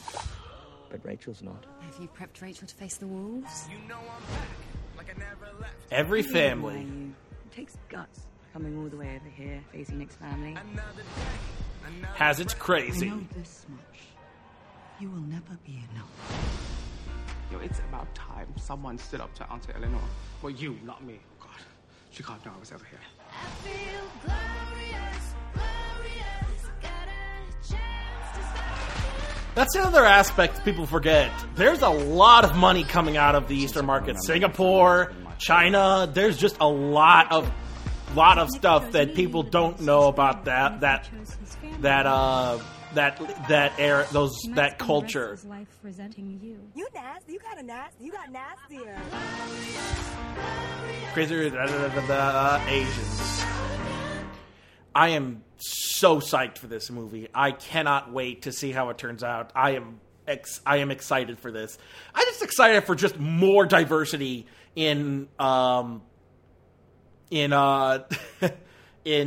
film. Just seeing more stories being told that we haven't heard for the billionth time. Hearing more about that Eastern Asian lifestyle, how just crazy wealthy some of these people are, and they live such lavish lifestyles. We've seen stuff like the Christian Grey sort of just wealth porn, but we haven't seen it from the point of view of a truly just nouveau riche society like that of Singapore and that of Shanghai and that of Seoul. Like so many of these people have sort of built these just bastions of wealth under them, and it's going to be interesting to see this story being told, because it is an interesting story, and I'm glad we're seeing it being told. More diversity in film, more black-centric movies, more Hispanic-centric movies, more Asian-centric movies, more LGBT-centric movies, and more of these movies from mainstream Hollywood. They deserve to be told we should not have to limit ourselves to just default cis-het white people. That's all. Anyway. Speaking of which, let's talk about some cis-het white people and an Indonesian man in Mile 22. You want to live in a world where everybody feels cozy and validated all the time? Or do you want to live in a world that works? We fight new wars. The old options. Oh, that's right. This is the old freaking ultra-nationalistic, hardcore right-wing BS trailer. Overwatch. According to the government, we do not exist. The ghosts. God, that looks stupid. And we get shit done. Southeast Asia. Doesn't say where in Southeast Asia, just Southeast Asia. Is missing. It's enough to make 6 major cities uninhabitable. He knows exactly where. That's who I think this movie should actually be about. Iko Uwais. Uwais? Yeah, from the director of Lone Survivor and Patriots Day comes more of his man crush, Mark Wahlberg. Wandering our embassy.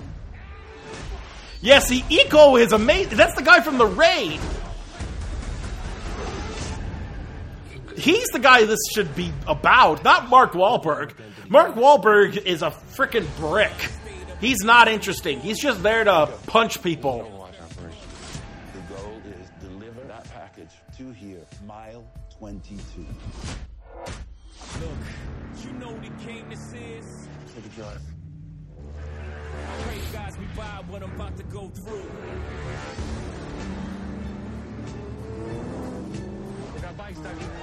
Pray. I'm trying to beat life cause I can't cheat death. Brother Salvo, we're in contact. Major contact. Requesting hand of God. Got it. Take it. Pray. Mark Wahlberg. 12. Our angel can only stay on the ground 10 minutes. They miss that window, they are dead. Pray. You keep coming to me until you kill us all. Is that the game today? I'll play. Everything I've seen made me everything I am. Pray.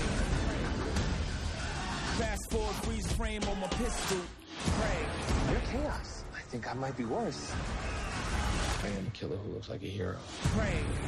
Yeah. You feeling calm, Alice? Not even a little. Are you? I'm totally calm. That's because you're mentally unstable. Thank you. Yeah, that's boring as hell. I mean, the Mark Wahlberg stuff is going to be my least favorite part. I'm really interested in Iko Uwais. Is Indonesian martial artist and actor. He was the star of The Raid, and I care more about him in this than Mark Wahlberg. Mark Wahlberg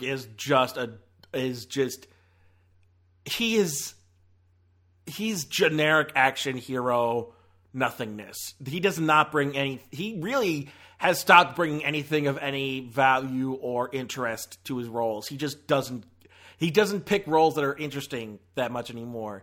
Every so often he might pick one, but otherwise it's just him being Mark Wahlberg. Hello, it's like that sketch from Saturday Night Live. No wonder he didn't like it, because it told everybody what we already recognized, that Mark Wahlberg is not a good actor. When he's especially in movies like this, like he may be a good actor in other stuff, but he doesn't pick roles that require him to be a good actor because he doesn't care. Anyway, last up this coming weekend is going to be Alpha from Sony Pictures. Let's take a look. Studio 8. At the end of the last ice age, I really hope there's no narrator for this. When our world was a harsh and unforgiving place, a boy who was separated from his family. Oh God! Don't just tell us everything that happens.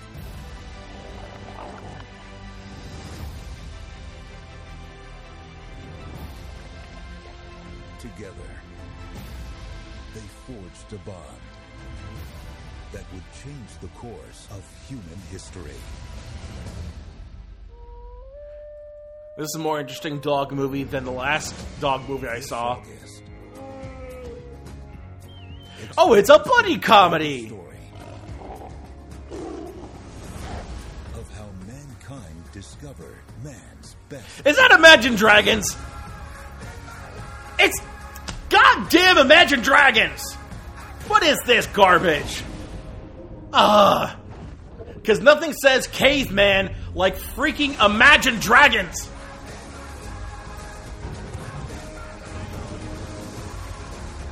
I mean, I get it's a trailer, it's a commercial, but still!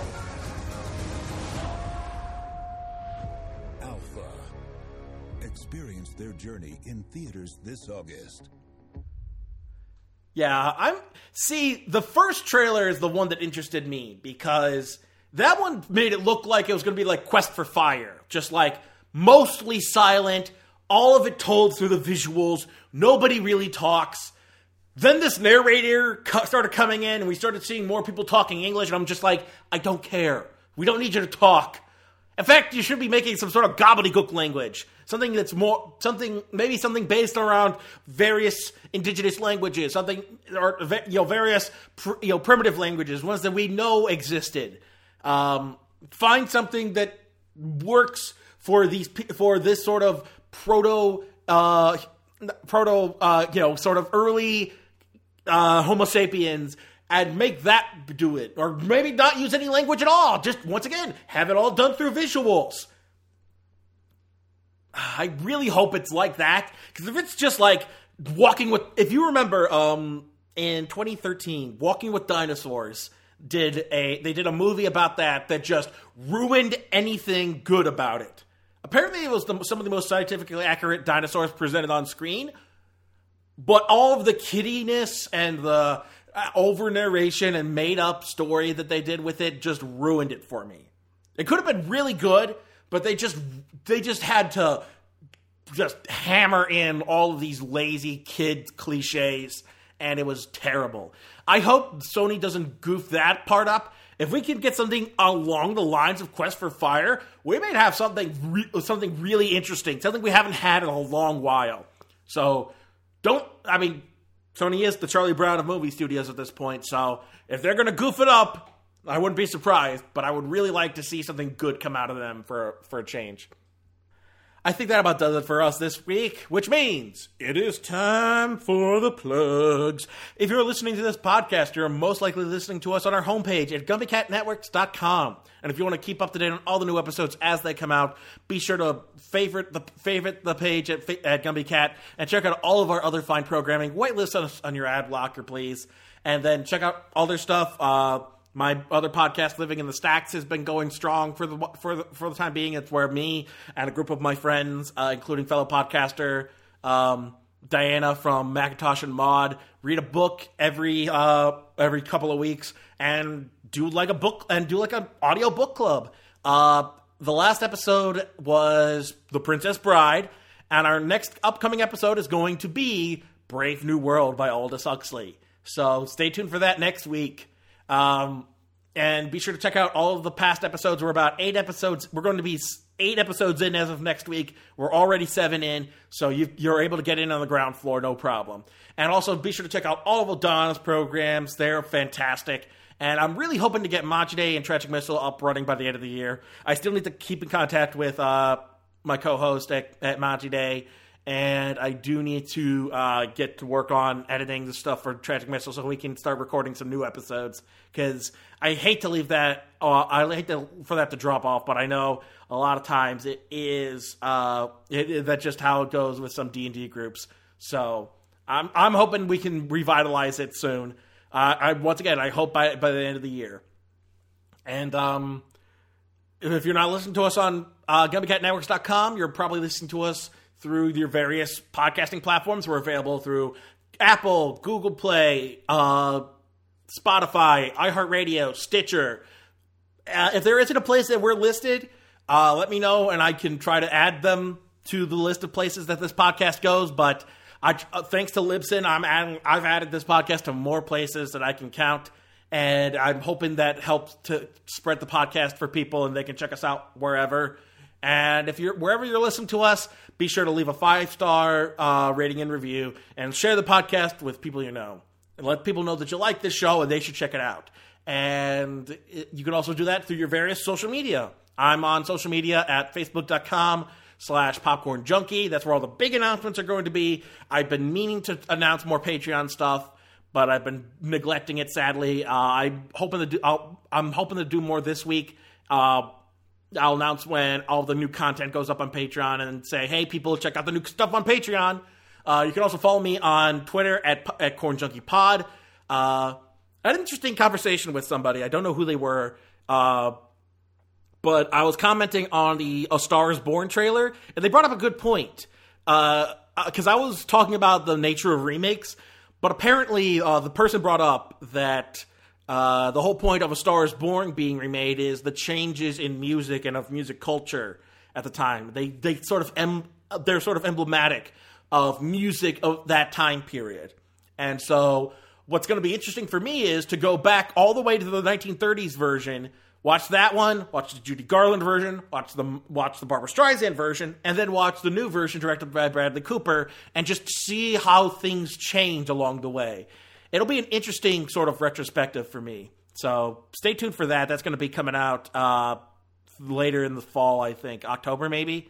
Whenever that comes out, I'm going to be doing a deep dive into every iteration of A Star Is Born, going all the way back to the 30s. But you could also, if you want to have these kind of conversations with me, I talk about movies, I interact with my fellow reviewers on there. Follow me at CornJunkiePod on Twitter.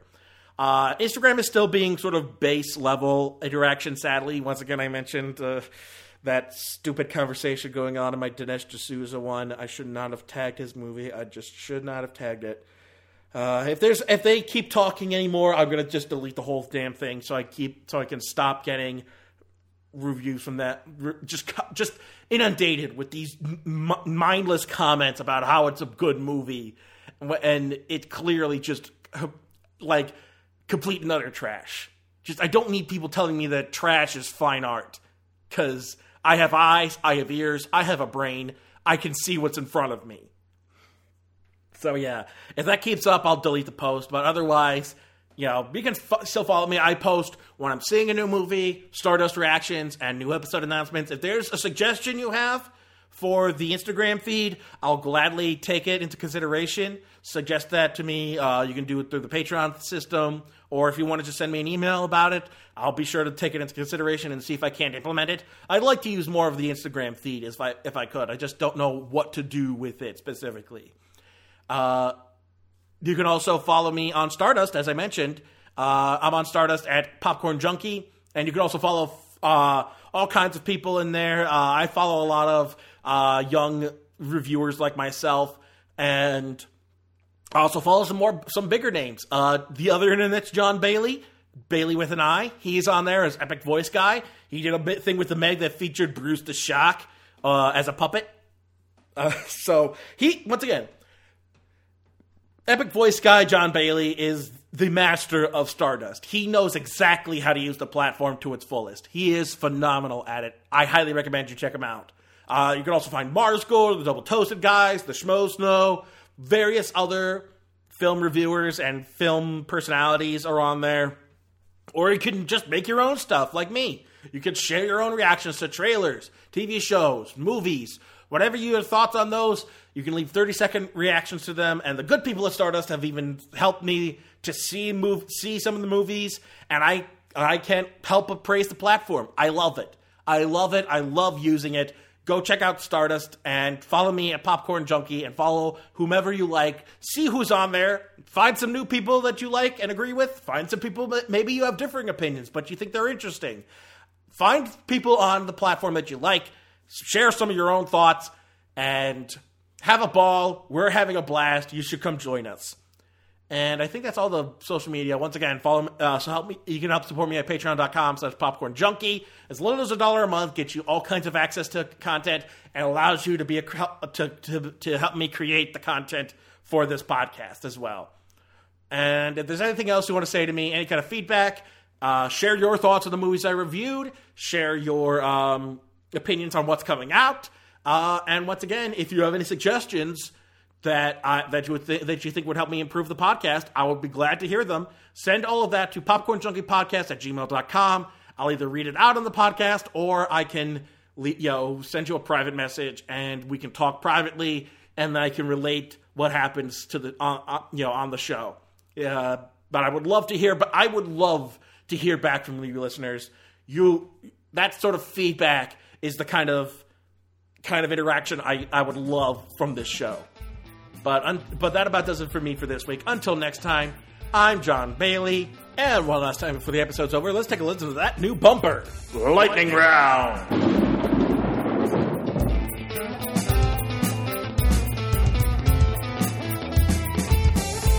The theme song for Popcorn Junkie is Funky Popcorn by the M. Look up Funky Popcorn by the letter M on SoundCloud for more of their music. Artwork provided by Nafyo, Nafyo.